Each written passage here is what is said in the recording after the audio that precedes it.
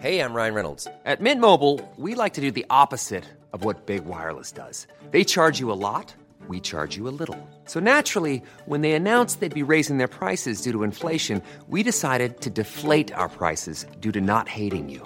That's right. We're cutting the price of Mint Unlimited from $30 a month to just $15 a month. Give it a try at mintmobile.com/switch. $45 up front for 3 months plus taxes and fees. Promo rate for new customers for limited time. Unlimited more than 40 gigabytes per month. Slows full terms at mintmobile.com.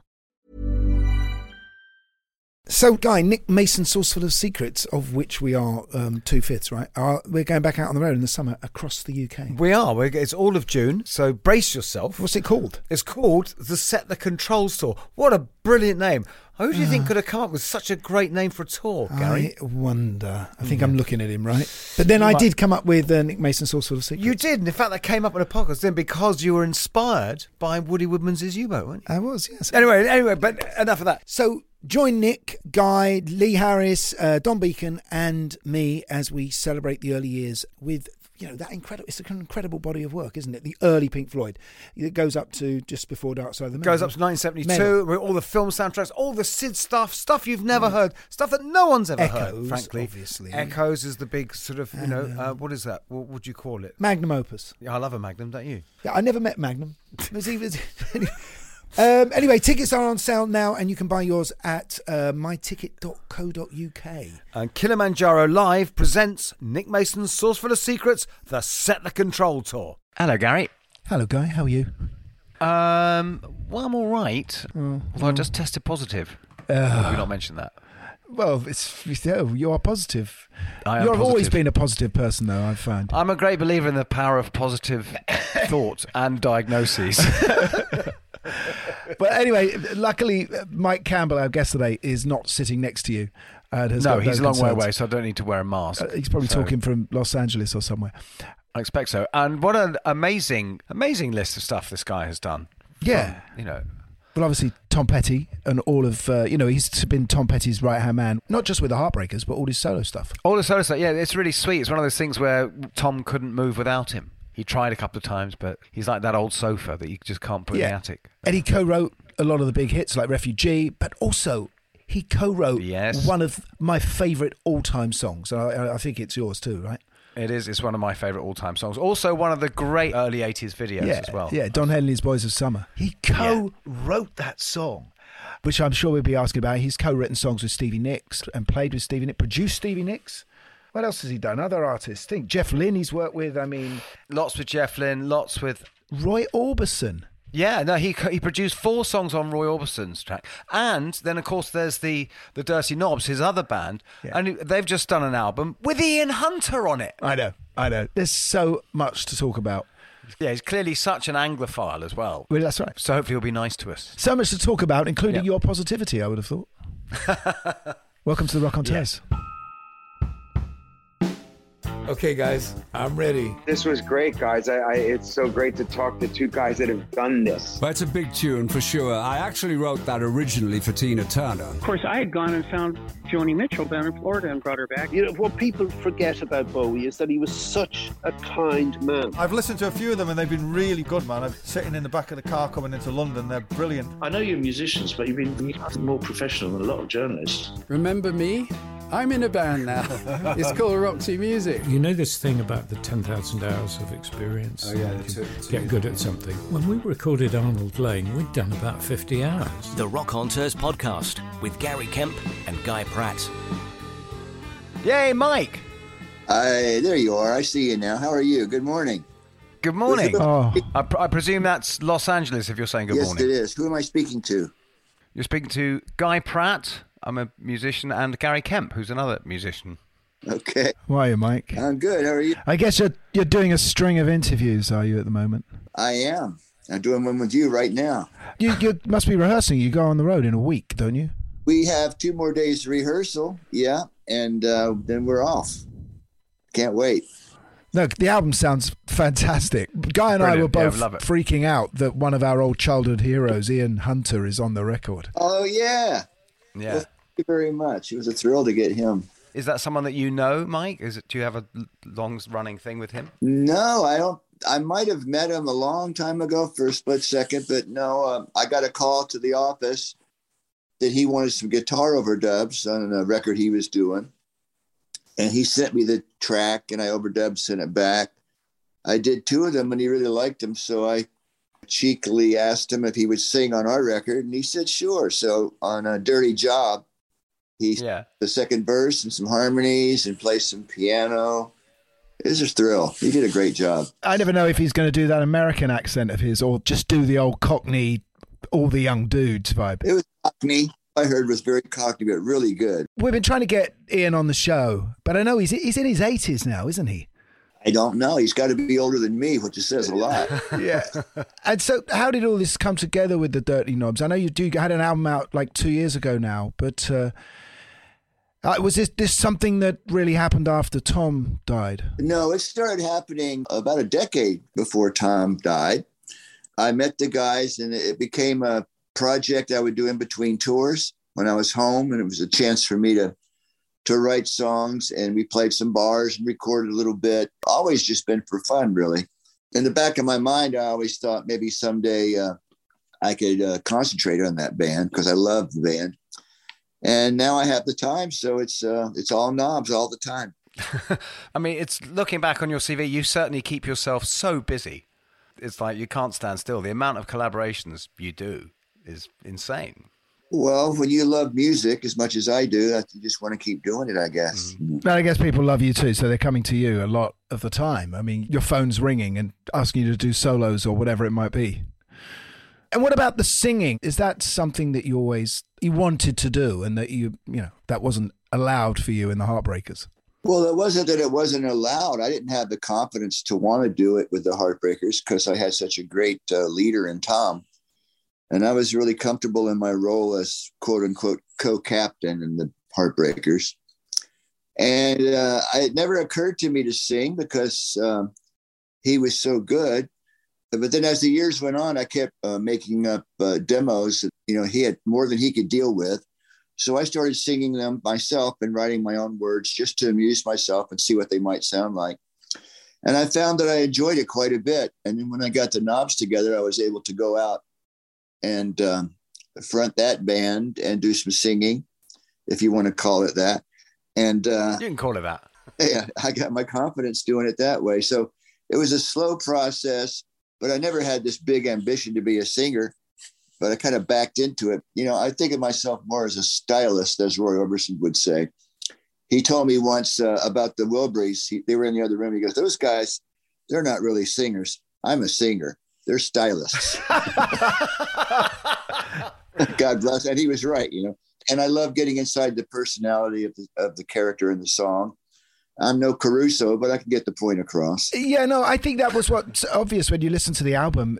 They're American stories, aren't they, of working class life? Yeah, they're stories and they're characters that just some of them, some reality creeps through, but they're mostly just been fictional characters in this little movie called A Song.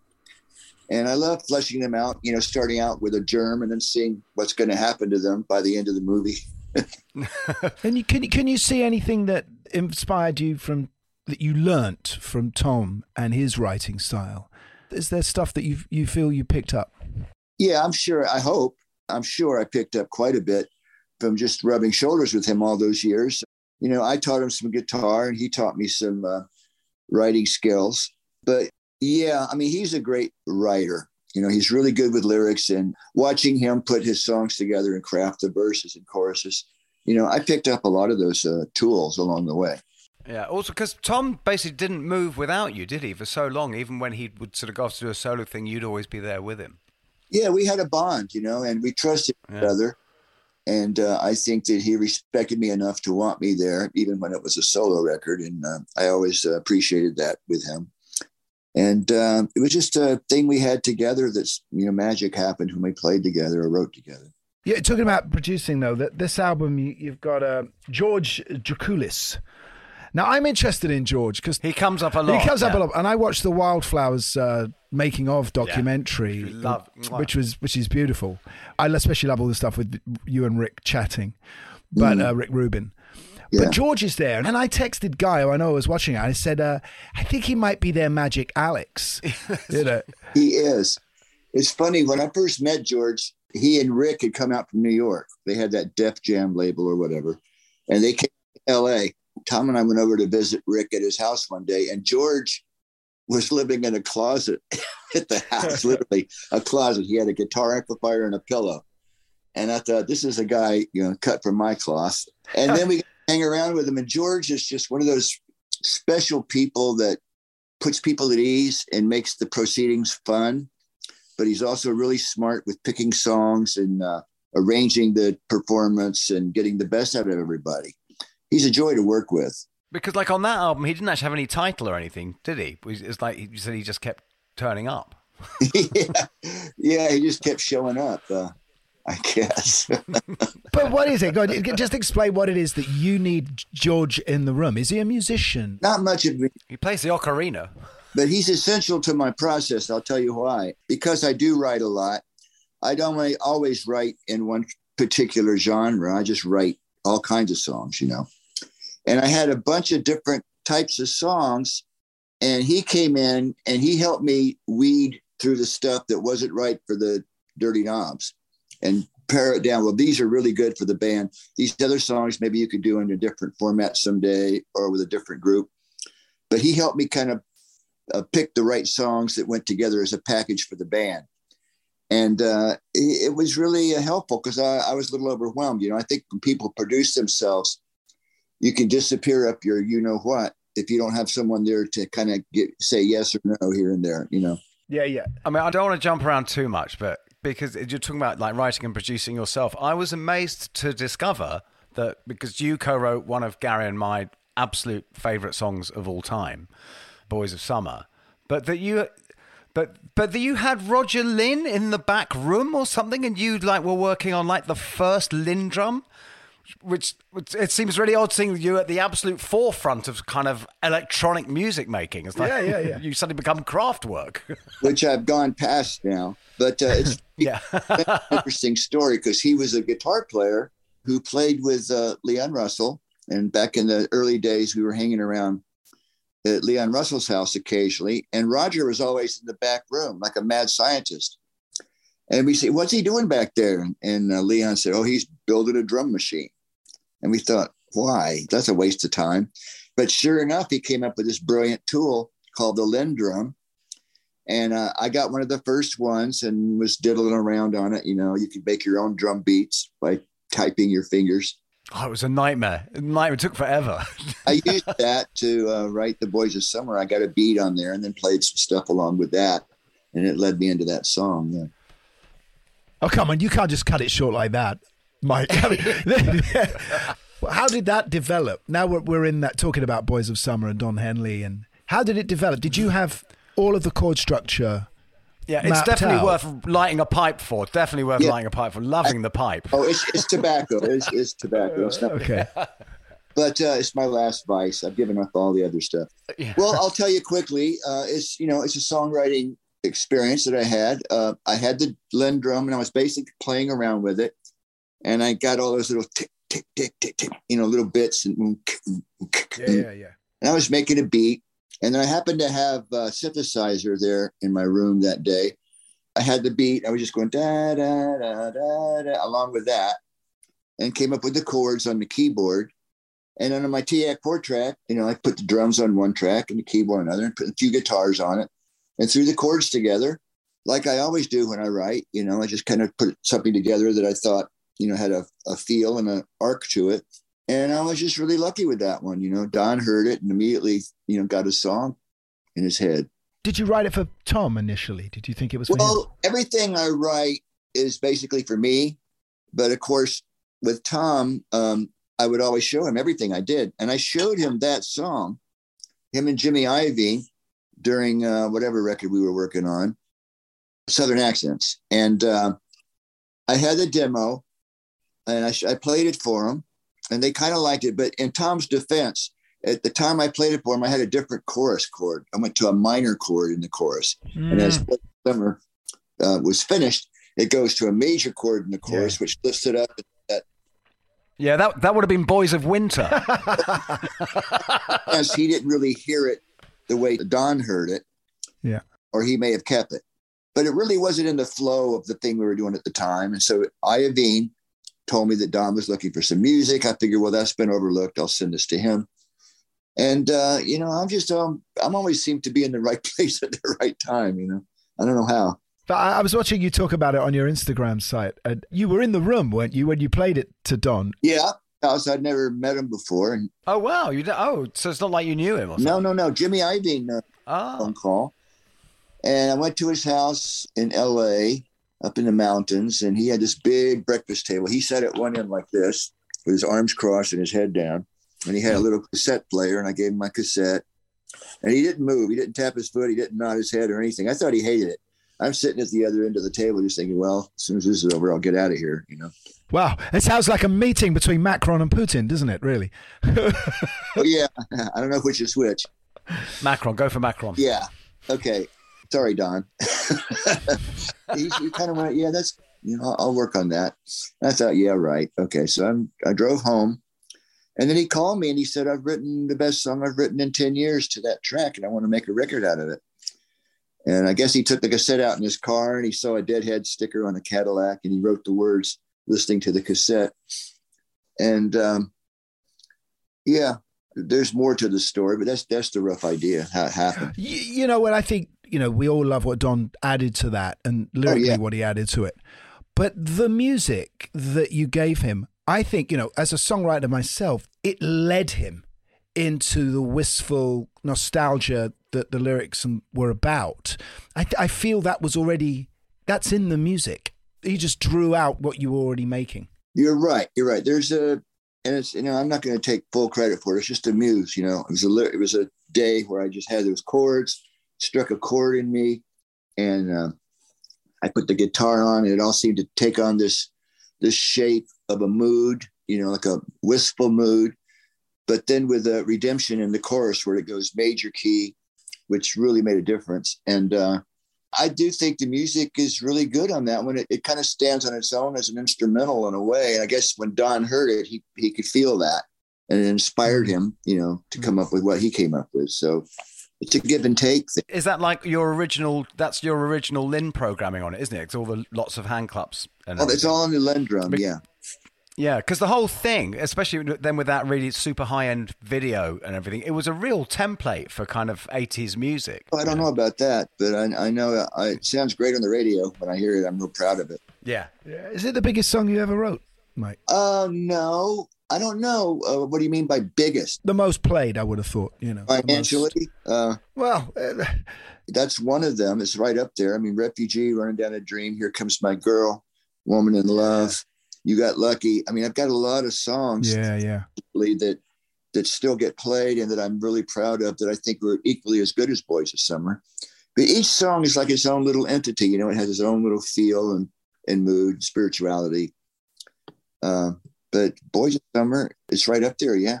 We should go back to your inspirations as a start.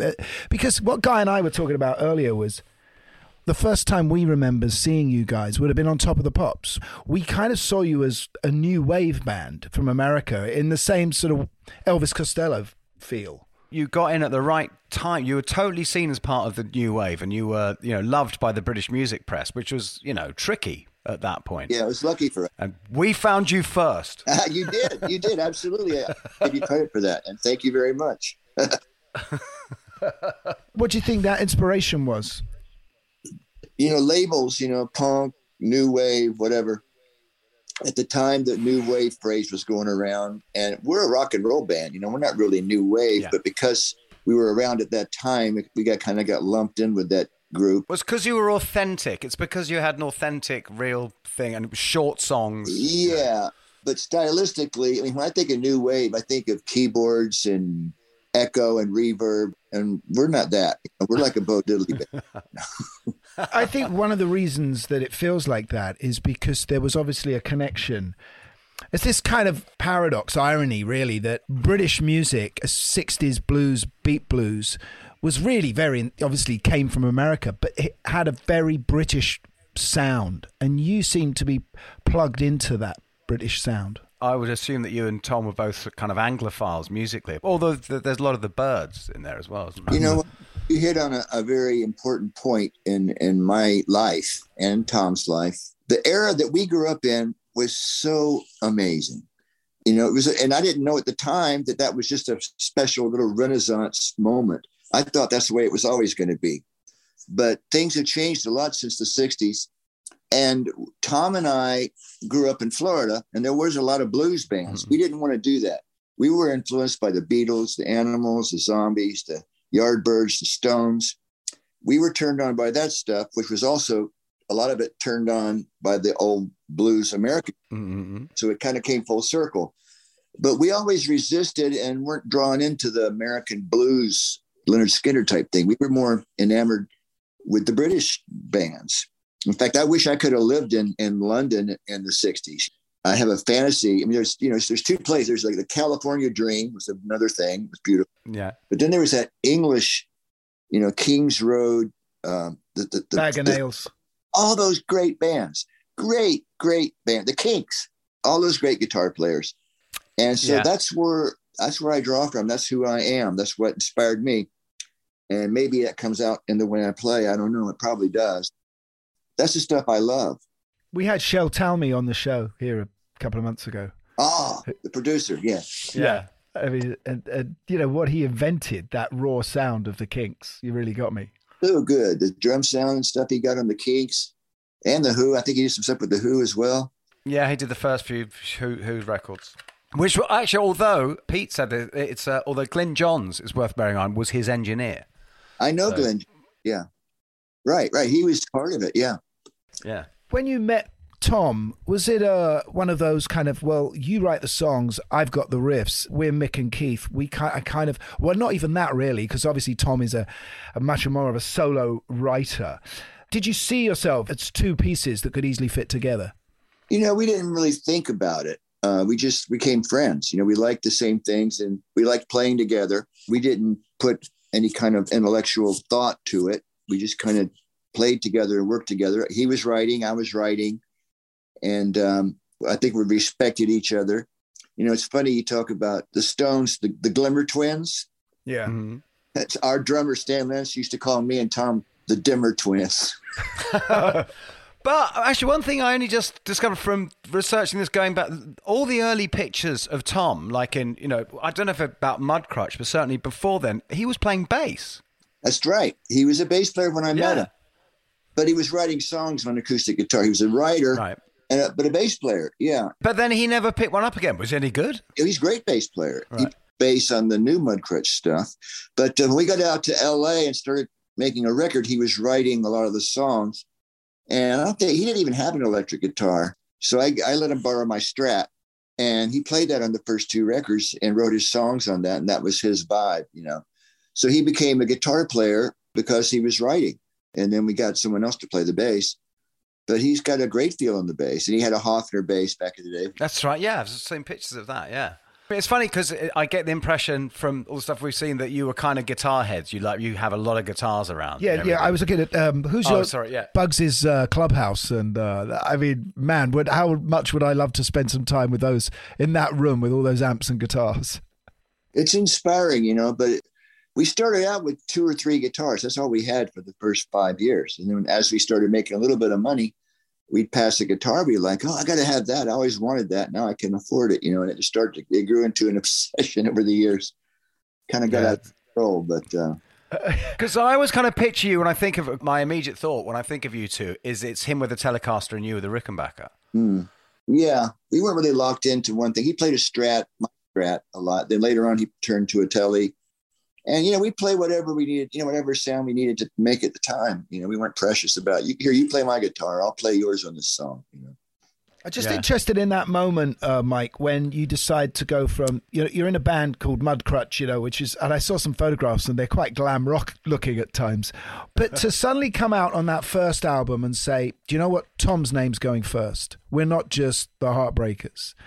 That's a massive leap. Do you remember that conversation? I do. And it made perfect sense. It was Denny Cordell. Mudcrutch had fallen apart in the studio because we didn't know what the hell we were doing.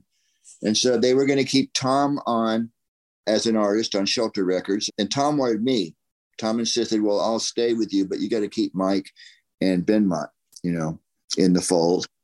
And so he was writing the songs and singing the songs. And it just, it made sense to be Tom Petty and the Heartbreakers. That's what it was. It wasn't like any put on. And I was very comfortable with it because he's a great leader, and he deserved to have his name up front. Well, you can see that some of the business moves that happened later, some of the kind of brinksmanship he did with the record company. Also, it's a great name, Tom Petty. It's yeah, he's very savvy and very determined, and would not let anybody tell him what to do in any record company or anybody. He was very strong that way, and also with the music. He was like, follow me, I know which way to go. Because it's extraordinary, because you were this band and you had a deal, and then it falls apart, and then people are going off to try and do different things, and then you end up essentially pretty much all of you coming back together as a band, and then off it goes. It's an American miracle. When you say American Miracles, I just thought it was quite funny from watching interviews and stuff how seemed to be two quite posh sounding English guys who had your manager and your record company. Well, we were an English band because we carried ourselves that way.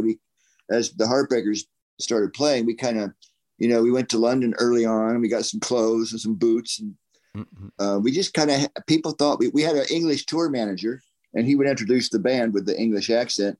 And everybody assumed that we were all English, And you had Denny Cordell producing you, who had produced the Moody Blues and the Move, and was a real sort of 60s English producer. Yeah, Procol Harum, Whiter Shade of Pale.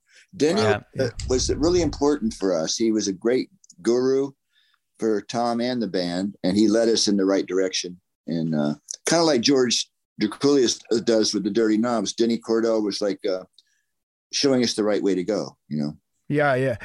Tom comes up with this song American Girl on that first album. The first album doesn't do very well in the States. The single doesn't do very well. It's still to this day seen as your biggest anthem, And I read just recently that it was the last song that you played on stage with Tom. It's an incredible story in that song alone, the journey of your band. It is. There's something magical about that song, and I knew it the first time I heard it. I think that's when Tom really became a writer. Head and shoulders above other writers. That song is so well crafted, and the lyrics and the music and the character in that song, it holds up, and I still love playing that song. Sometimes we do it with my band just because it's just an adrenaline rush. There's something magical about it that is uplifting, and hopeful and has redemption somehow. It feels like, things are going to be okay. It's uplifting. Yeah. Is that guitar line yours? Because that's one of the all-time great sort of little riffs. Along with also the breakdown riff, which is just breakdown. Yeah, I came up with all those things. He would come and the chord structure and the lyrics and the melody, and then we all start playing along. And I'd make up my stuff, and Ben would make up his. And it became a band sound, But it was nice because as a lead player, you were very much, it sounds to me, very influenced by kind of early George Harrison. And that it's like it's not an inch of fat. It's get in, do something that really, really adds something to the song and get out. And that's the type of songs he was writing. He wasn't writing the type that required guitar showmanship. And like I said before, the stuff I grew up on, the Kings, the Beatles, the Stones, that's the way those guitar parts were. That's the way I thought guitars supposed to be. Now, when Jimi Hendrix came along, I loved that too, and I can do that. I can go in that direction. But the Heartbreakers songs, didn't seem to lean that way, and so it was a marriage made in heaven for me and Tom because we heard things the same way.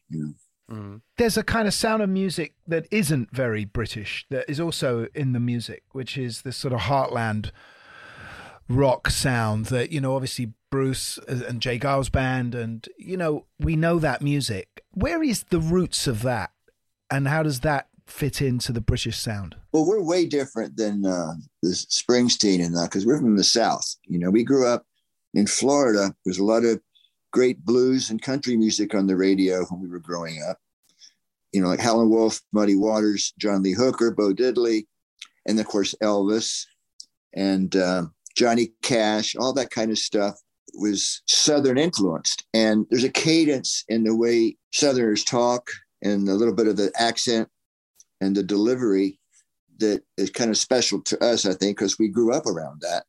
And then you put that with the British thing and it kind of mixes together. That's kind of what we were. Yeah. Yeah, and I suppose Heartland, a lot of that is really just, it's about the lyrics too. It's about storytelling of working class people, isn't it? Yeah. Right. It's the personality of where the singer's coming from and the delivery. You know, if you deliver it with a slang and it has a thing on it, you know, that whatever that guy is, you get inside him. And a lot of them are, you know, Southern influence because that's the people we grew up around. Ryan Reynolds here from Mint Mobile. With the price of just about everything going up during inflation, we thought we'd bring our prices down. So to help us, we brought in a reverse auctioneer, which is apparently a thing. Mint Mobile Unlimited Premium Wireless. How to get 30, 30, bit to get 30, bit to get 20, 20, 20, bit to get 20, 20, bit to get 15, 15, 15, 15, just $15 a month? Sold! Give it a try at mintmobile.com/switch. $45 up front for 3 months plus taxes and fees. Promo rate for new customers for limited time. Unlimited more than 40 gigabytes per month. Slows full terms at mintmobile.com.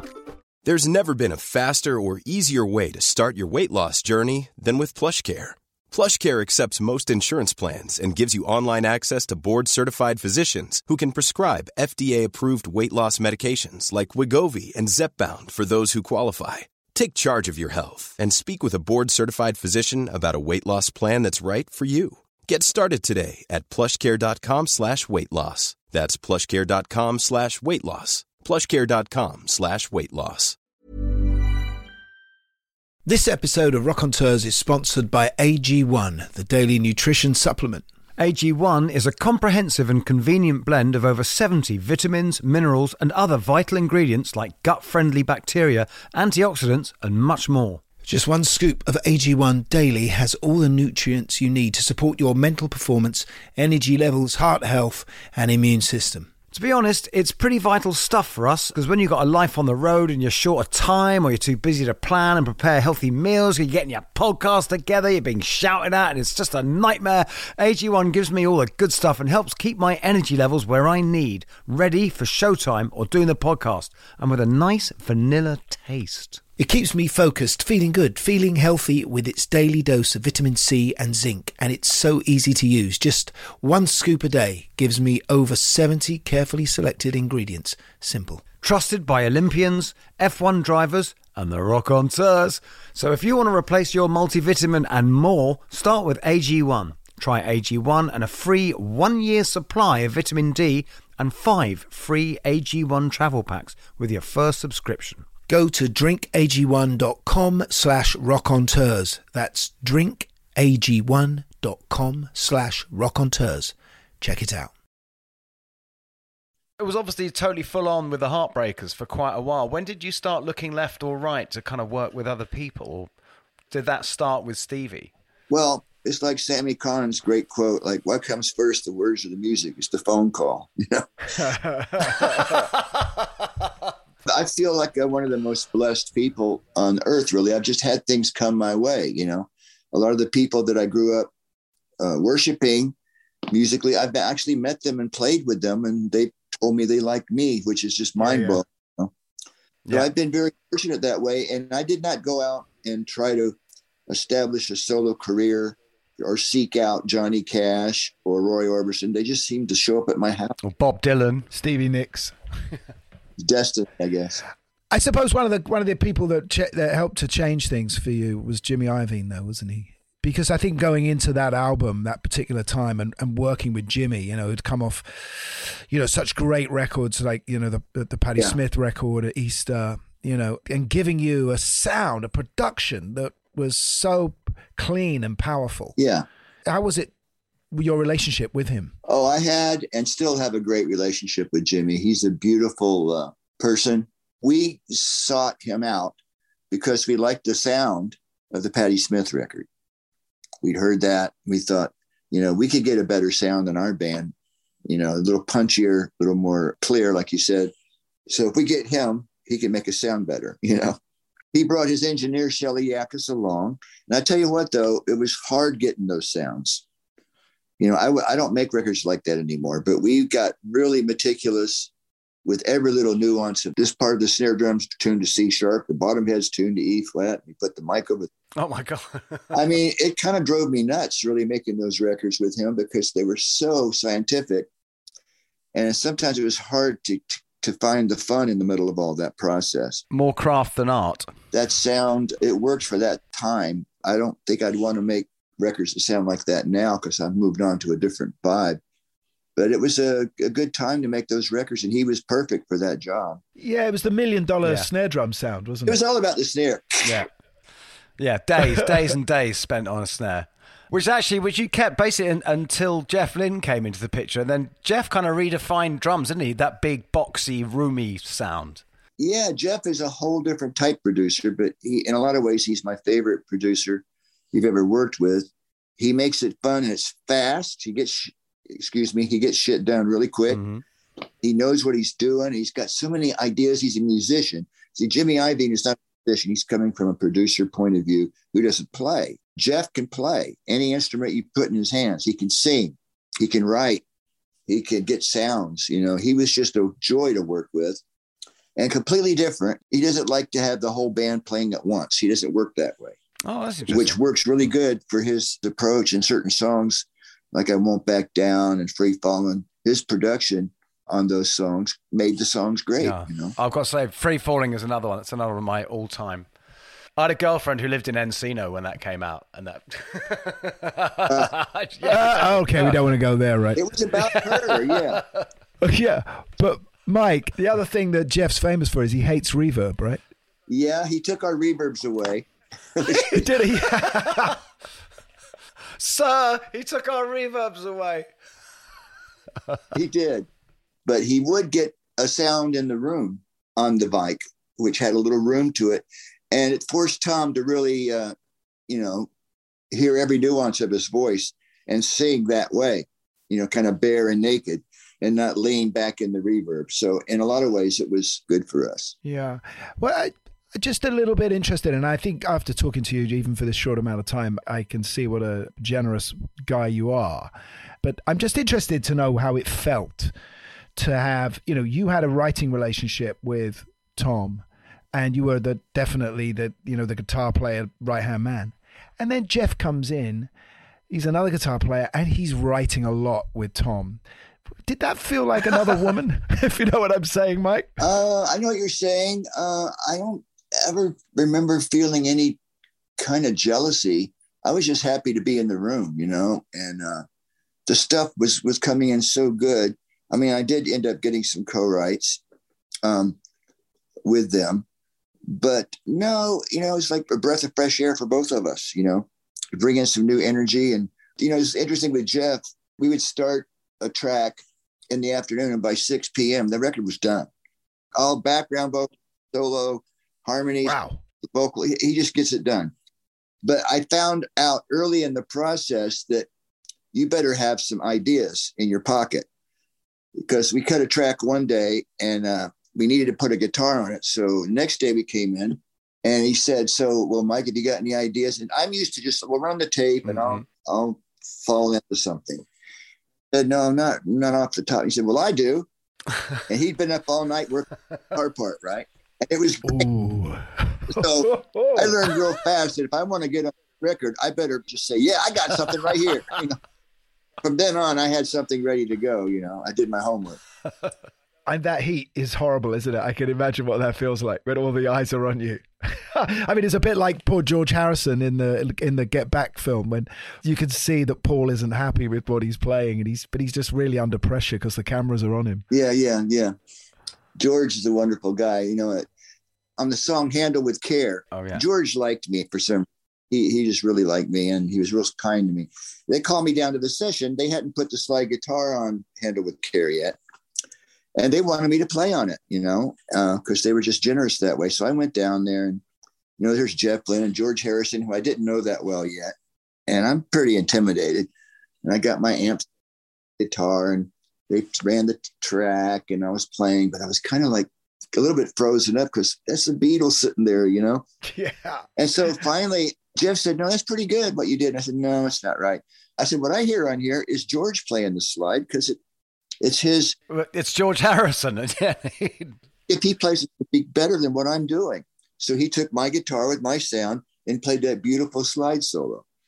But that's an instance where I was just, intimidated by the presence in the room. It does happen sometimes, I think you as a guitar player, it's a very interesting guy because I think, you know, we can all see, as a guitarist, we can all see how amazing what your chops are and what you do, but you serve the song. It's never like, well, hang on, here's my spotlight. I've always felt that what you do is about, what's the melody we need for this intro? What does this song need to feel in the instrumental section? Right. Some of that's luck, and it's just instincts. You know, I listen really close to the vocal when I'm trying to think of a guitar line. I'll sit back while they're working on the vocal or getting the sound, and they keep playing the track. I'll sit in the back of the room and just listen, you know, and I'll listen to the melody of the vocal. And then I'll start to sing in my head, well, if the guitar played that melody, where would I play it on the neck? And how could I phrase it to sound like the voice? And that's how I approach it. And I think that's how a lot of those songs in the 60s were done too. And if you're creating a guitar part to a track and over chords that's similar to the vocal line, which works, it's going to work, you know. Get too far away from that spirit or that melody, you might take the song into the wrong direction. So that's all I could say about it, is you just wait for it to come to you. And sometimes it's just when you're not thinking about it, you're just noodling along and then you go, oh, that was good. You know, what was that? Play that back to me. Let me learn that and make that a bit for the song. So you're listening and editing yourself and just, you know, trying not to analyze too much and let it come through you, and stay in the voice. Be like another guy. Like if you were the other singer singing with this guy, what notes would you play? What would you sing? And that's what I tend to do. And that seems to help me. And if I get stuck and I can't think of anything, I go to Chuck Berry. That's sound advice for any. That's very good advice. With the Heartbreakers, you basically had 2 personnel changes over a period of God knows how many years. You know, one of which was major, which, you know, when Steve Ferrone turned up. Also, I heard a story. This is a real bit of trivia, but I remember some American musician years ago telling me this story about your original bass player, Ron Blair, when he left the band or whatever happened, and he went and started a bikini shop. But apparently that was actually always the plan. He was actually only in the band in order to get himself a bikini shop. It's not simple. No. Okay. It's not that simple. Idea, though. Yeah. But Steve Ferrone, obviously, you met on the Wildflowers album, and you know him, don't you, Guy? I'm very honoured to say that Steve Ferrone and myself are the rhythm section on Earth Song by Michael Jackson. Well done. I sat in for a George Harrison concert, and Steve was the drummer on that date at Albert Hall, and we immediately became friends. So I suggested him to Tom when we were looking for someone to do that record. And he came in and kind of blew away all the competition pretty quick. Yeah. Well, what is that song we were talking about? What is that song on Wildflowers? I think it might have been the first thing he played. Gary, can you remember? Yeah, it's you don't know how it feels. It's beautiful. It's like a Bonham thing, and it just doesn't move. And it's so completely different to anything we've heard, you know, from you guys before, and it's fantastic. The very first he played on was a song called Hard on Me. And I think the second song he played on was You Wreck Me. And then later on, we were trying to, quote unquote, make a hit. We did You Don't Know How It Feels. Mm-hmm. But yeah, it's that beat is very Bonham, very simple. Mm-hmm. The thing with Steve is he comes from a jazz background, and he had to really dumb it down to play with us. You know, don't play any fills. Well, that average white band, I mean, come on. We didn't want that. We said, Steve, like, you got a great time, but we don't want any of those fiddly bits. You know, keep it simple, hold the beat down for us. You know, don't play maybe one fill in the whole song, and we'll be happy. But how does the solo stuff work with Tom? Because it was basically the Heartbreakers as the backing band, minus the drummer, I think, wasn't it? And did it feel like at any point in that album with Rick Rubin that you guys made, did it feel like, you know, maybe we should just be calling this Tom Petty and the Heartbreakers? Was it a different room to be in? I don't remember that ever being a discussion. I remember we wanted to work with Rick Rubin. We didn't even know if it was a solo record or a band record. At that point, we were at a point where the band was a little burned out on each other. And Tom got some songs. We came in with Rick, brought some players in. And then we looked up, you know, a few weeks later, and there was 5 songs there, and the Heartbreakers weren't on them. So we said, well, I guess this was going to be a solo record, you know. So it was organically just turned into that. There was no great plan or anything. How did you find the switch to Rick? Because Rick really is about stone cold in-your-face kind of stripped-down authenticity in the music, isn't he? That seems to be his MO. Yeah, and also, getting a band playing at the same time, which we did not do with Jeff. Mm-mm. And I love doing records the way Jeff does them too. But after a couple of those, we thought it'd be nice, maybe to go back and cut some tracks with chemistry and interplay and live. And we thought Rick would be good for that, and he was. And so all the tracks on that record are live performances with the players, not built up one piece at a time. And was that at your house? A lot of it was recorded here. Yeah, I have a state-of-the-art studio where I've done the Dirty Knobs records. And it's a Neve console. It's just great. We've done some Heartbreaker stuff here, a lot of overdubs, a little bit of tracking over the years.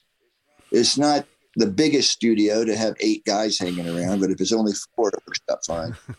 You had the lovely Michael Kamen on that album too, who Guy and I both was worked my neighbour, with, and Steve McLaughlin we saw, his fabulous engineer. But doing all the orchestration, Michael. Yeah. Michael Kamen was a genius. Yeah. Wonderful. Amazing man. One of the most charismatic men to ever live, I say. Yeah. We had Dave Stewart on the show as well. He was talking about writing that song with Tom. These English guys coming in and sort of like, they never bothers you, Mike. No, I was inspired by them. We're going to like them right off the bat, because they're English and we're not. But I liked working with Dave Stewart too. And a lot of the Dave Stewart stuff ended up being with full band, overdubbed here and there. Sometimes we tracked. A couple of songs I think he built up from a drum machine. But it's just whatever's happening that day, But I was never, challenged or intimidated by it. I just wanted to be part of the team and learn and contribute. How was it writing with Dylan? I mean, I can't imagine how anyone could sit in a room with Bob Dylan and try and share a song with him. I didn't. I had you talk about this song, Jammin' Me. Yeah. Ian, Tom, and Bob. I never sat with Bob and wrote a song. Right.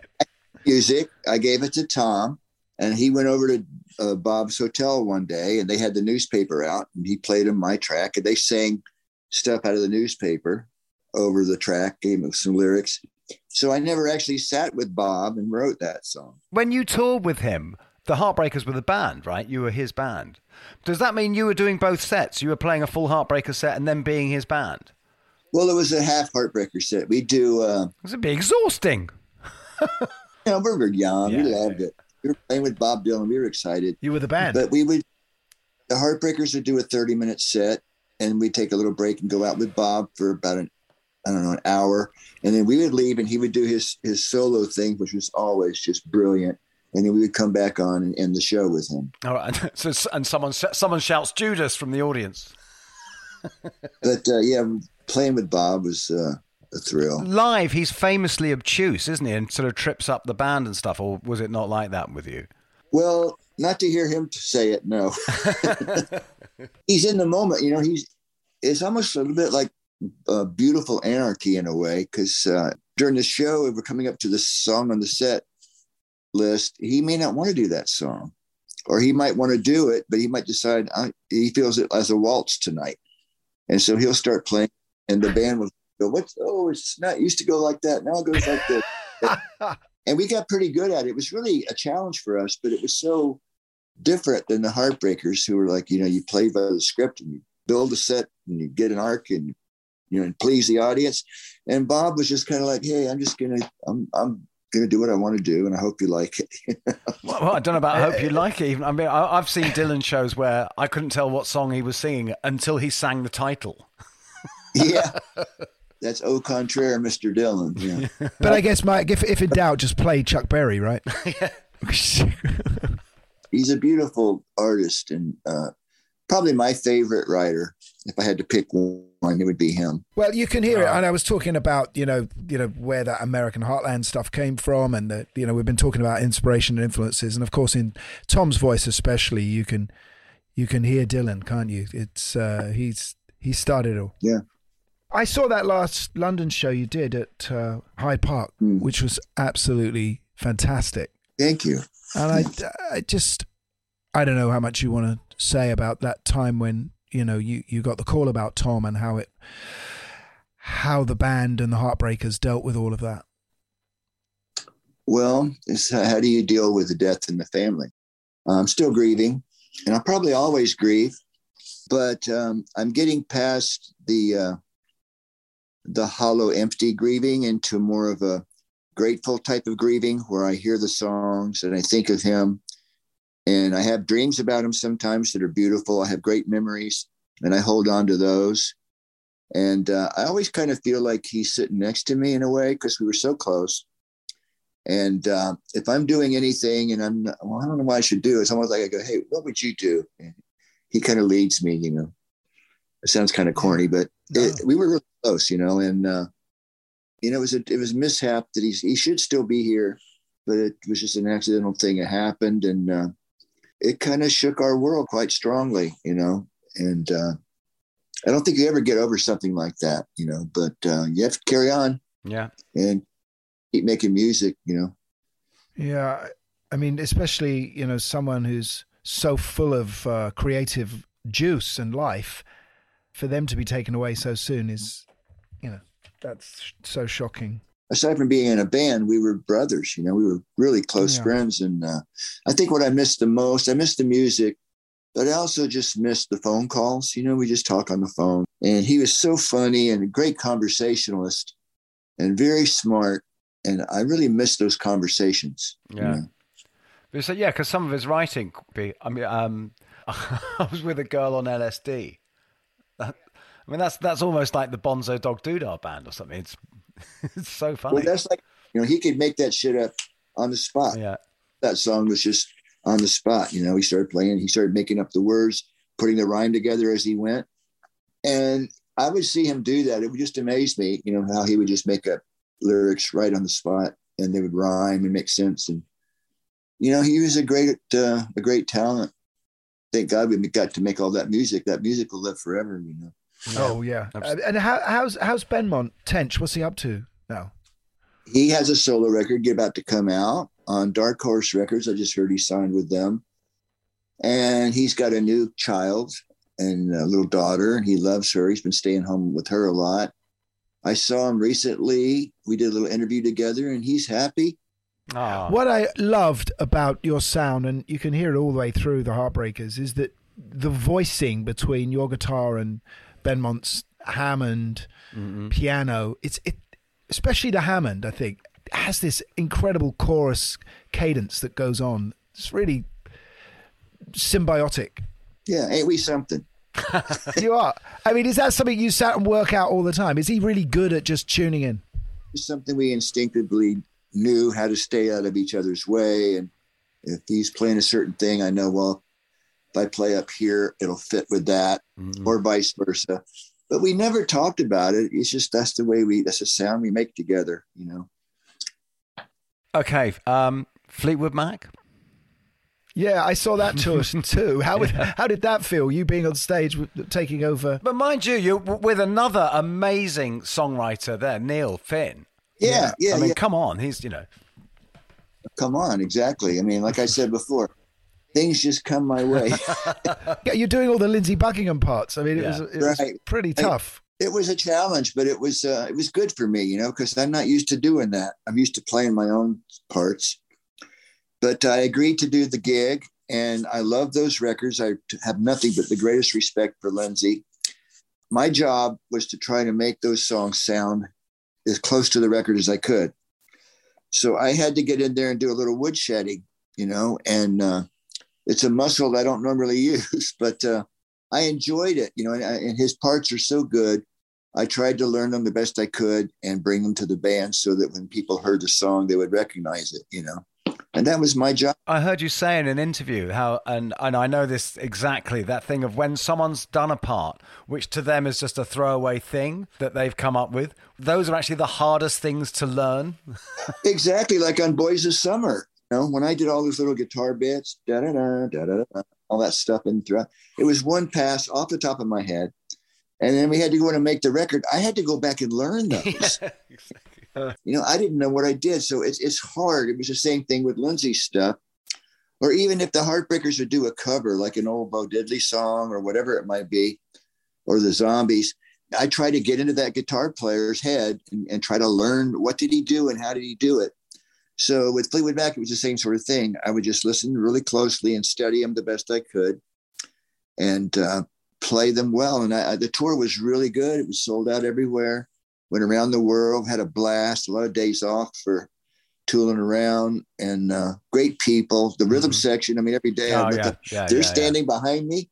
So I was just like a kid in a candy store. We had Mick on the show. He's such a great guy. Yeah. Oh yeah. What a and guy. He was very emotional at the end of our chat. He was saying, "I just want to get back up on stage one more time with the band." You know. I know. I think John would probably be just happy just to keep staying on a sailboat, you know. And Chris likes, you know, taking care of her garden in England, and Stevie wants to do some of her own touring. So Mick might have to wait for that. Are you still working with Stevie? I am not working with her at the moment, but I'm in touch with her. We're really dear friends, and she's doing well. We check in on each other from time to time. She did a great single with Dave Stewart, actually, just last single that came out a couple of years ago. Yeah, yeah, Stevie's wonderful. I love her.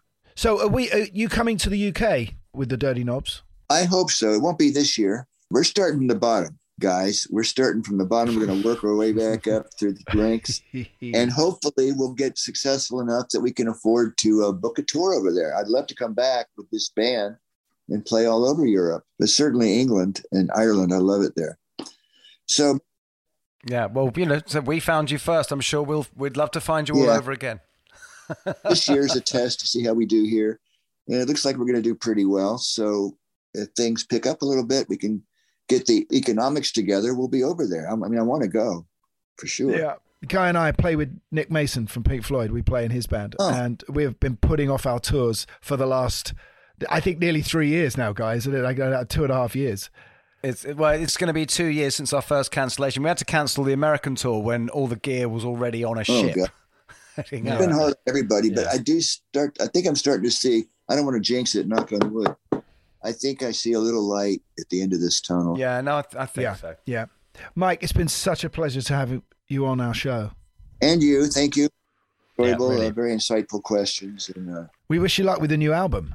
Oh, thank you. I think we can use it. Especially if Ian Hunter's on it. It's great. It sounds great. It's going to be fun live. Yeah, I think people will be surprised. It's a great little band. We rock. All right, man. You do. Thank you so much, Mike. It's been a pleasure. Thank you very, very much, Mike. Really great to have you. He takes it all in his stride. Bob Dylan. He does take it all in his stride while smoking a pipe, which was wonderfully Spinal Tap. I loved it. It was a really ornate pipe for those of you who couldn't see it. But I like that thing of just feeling just lucky, you know, that it all just kind of seemed to came his way. It came his way for a reason. Yeah, that's right, of course. And, you know, he's the sort of go-to guy for so many people who want that American sound. I mean, he talks about it being British, but that sound, the thing he does. But it's funny, but there's, in a way that, you know, that original British sound came from guys trying to do an American thing, and then it went back to America, and then you had these Americans trying to sell it back to this British thing, and now you have guys who have it's now 5 generations removed, where he now is this American guy who has that American version of a British thing, which everyone... Yeah, there'll be a map of that comment. We'll put on social media at some point. There's a few little cross-reference ones. You can go back on our pod. You can go back and listen to the Dave Stewart one. He talks about Tom Petty a lot there. And the Justin Hayward podcast, where he talks about Denny Cordell. Yeah, and of course, Shall Tell Me, but just for the reference. But also, if you just look at his Wikipedia page, there's just a ton of stuff we couldn't get to this. There are so many collaborations. Yeah. It's incredible. Thank you for listening, and we'll be back next week with another giant. Yes, they'll be at least 11 feet tall. Until then, it's good night from me. And good night from him. I want you to know I heard every word. Oh, no, he heard that.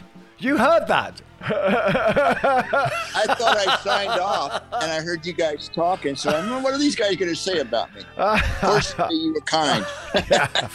Yes. We're all good. Okay, bye. Well, we're all going now as well, so we're going to sign off here. Yeah, we're all off, mate. We're all off. We're going to go. Speak later. Bye.